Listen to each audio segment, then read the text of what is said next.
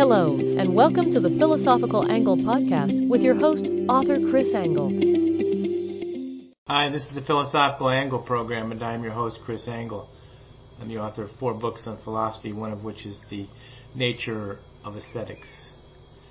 And these books are available for viewing at the philosophicalangle.com. If you'd like to contact us and make comment, you can give us a shout at contact at thephilosophicalанgle.com. Along with me is my colleague and co-host Rick Samuelson. Rick graduated from Yale and has an MBA from Wharton, and he's an independent venture capitalist out on the West Coast. And good to see you, Rick. And you. And the purpose of the Philosophical Angle is to examine nature of concepts being used in current media. And something that came up in the last few weeks is a situation in Atlanta which involved a fellow named Rayshard Brooks, and I thought we'd analyze that today. Let's take a look at, see what we can see on the video here.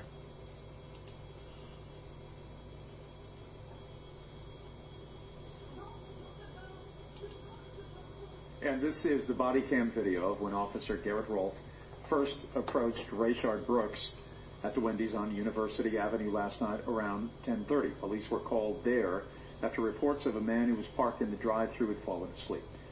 See Officer Rolfe asking Brooks a few questions before he took a field sobriety test. The GBI says when Brooks failed the test, there was a struggle over the taser between Brooks and the officers. We're only going to show you a portion of the video. Again, a warning, this video is disturbing.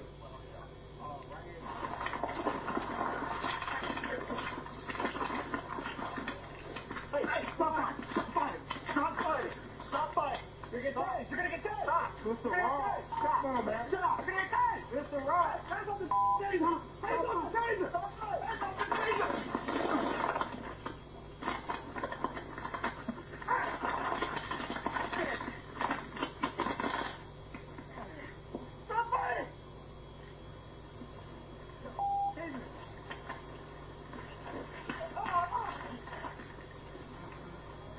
I'm 63.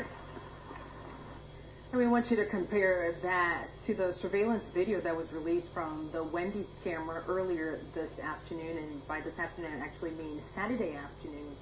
The days are running together right now. You can see Brooks in this video running across the parking lot with an officer following him. A lot of the other cars in the parking lot still when all of this unfolded. His car, just from the view from the Atlanta police body camera footage, shows that his car is actually to the left of the footage that we're seeing here. So this video only captures the moment where we saw Mr. Brooks actually running with the officer after him. Again, a lot of cars still in the drive-thru at the time all of this unfolded and the shots went off. Okay, so turn that off. So it starts off with the Rayshard Brooks being confronted with the officer, and he was sleeping in his car. And if you take a look at some of the more of the videos up there on about this, you can see that he's able to speak and hold his own, and so it starts from that point whereby a guy is sleeping in his car. And then it ends with a chase across the parking lot. Rayshard Brooks appears to be holding a taser and shoots it at a police officer. And then the police, although you don't see this in the video, then shoot Rayshard Brooks, as I understand it, in the back 3 times, and he dies. And so it goes from man sleeping in his car to a man dying with 3 shots in the back by the police. I don't feel the penalty for sleeping in your car should ever be a shot in the back by the police. The penalty is not commensurate with the crime, and I think it's probably a fault of the police training that they are they've used way too much force and quite unreasonably. And so the guy resists arrest. He starts to resist arrest. The officers should have just stepped back. Where is he going to go? He's surrounded by police. He can run away. They can talk to him some more. And if he runs away, they get in their cars and they follow him. Or they do something even better. One of the officers runs after him. He's only going to run a couple hundred yards before he gets exhausted. Maybe the police are just out of training and out of shape so much that they don't want to run after them. So it's unreasonable, the events that have happened, and I'm totally against it and think that the police are totally wrong here. Rick, what do you think? Well, I guess it's a question of whether you think it's premeditated murder or self-defense, right? In terms of how the case is handled, especially the police. Let's recall here that there's extreme probability of cause on 2 counts. He failed a sobriety test, and if you're a big proponent against driving while drinking, okay, that's a red flag. Okay, so he failed that.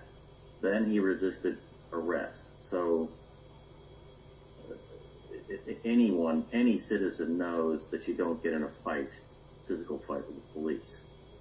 That's at such a common sense level that it barely bears mentioning.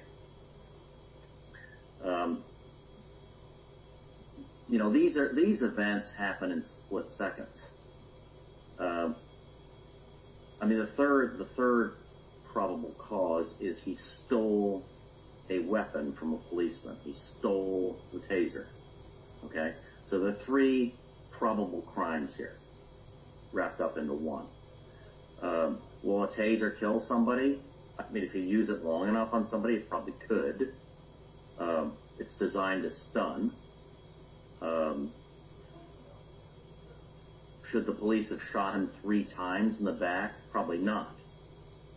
Was there enough of a suspicion on their part, and again we're dealing with a split-second decision, to think that, well, maybe there are other crimes associated with this individual. Maybe he's more dangerous than he initially appeared when he was sleeping in his car. In terms of my personal safety, if the guy's got a taser aimed at me, am I irresponsible in at least trying to stop him with a bullet? That's a judgment call. I can understand your argument that they used excessive force in shooting him 3 times, but in no way do I think they are guilty of murder in any premeditated sense. This guy had, I don't know what his prior record had been, and they obviously didn't have a chance to look that up in any detail.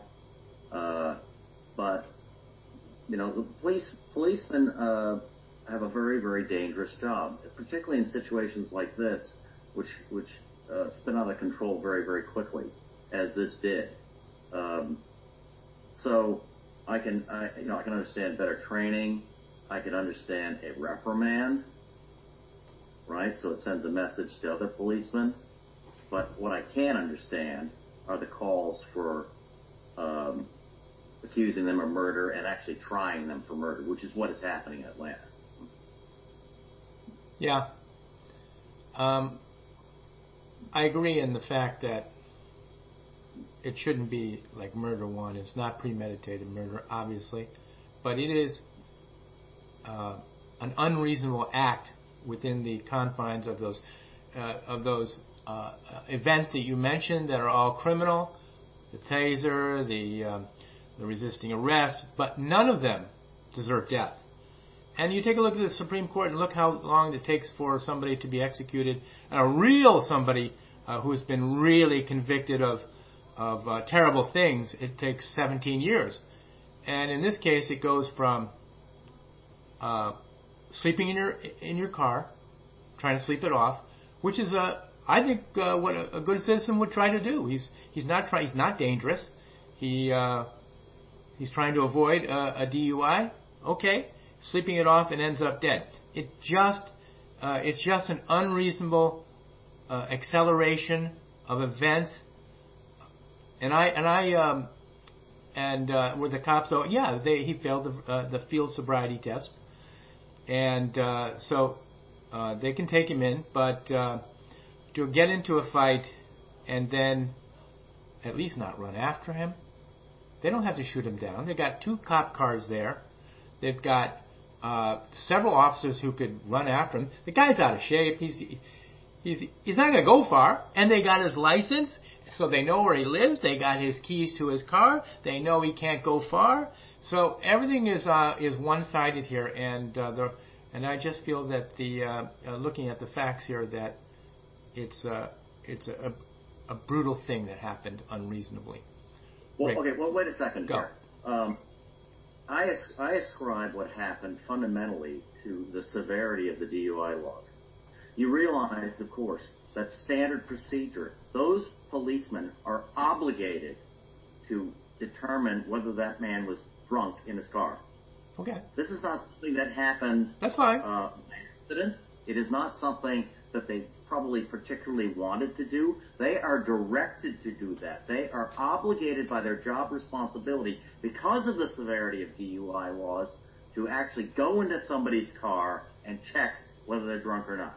Yeah, okay. They're obligated to do that field sobriety test. Fine. So if you want to go to the fundamental source of why this even happened at all, rather than just leaving the poor guy alone to sleep it off, then go to your DUI laws and the severity with which they're applied across all the states now.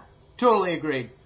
Probably the DUI laws are a little bit gone overboard, but in this case, it is what it is, and the laws are in place, and we have to deal with them. Nevertheless, But the police, if they had not done that, okay, and a citizen had complained, their jobs would be on the line. Okay. That's the point. I'm not disagreeing that they shouldn't have arrested him. I'm disagreeing that in their attempt to arrest him, they don't need to shoot him. And for that... Well, he didn't need to taser them. That's true. But taser is in the death sentence, and It can kill somebody. No, a taser can kill somebody. You use it long enough, it can kill somebody. Yeah, well, it had already been shot, and so there's only a certain amount of electricity. And in any case, it's something that doesn't. I just don't see it requiring. They could have just separated enough so that they are outside of the range of the taser, which is not far. Was it? I don't know, 10 yards, 12 yards, something like that, and just followed them. I mean, they got 2 cars, they got several police officers, and they got one guy who probably can't run 200 yards. Let's pose an alternative scenario. Go. Let's suppose this guy had started tasering the other people in the parking lot. Well, obviously he's not. No, you do. How do you know? Because he's that running. He wasn't about to do that? He's running away.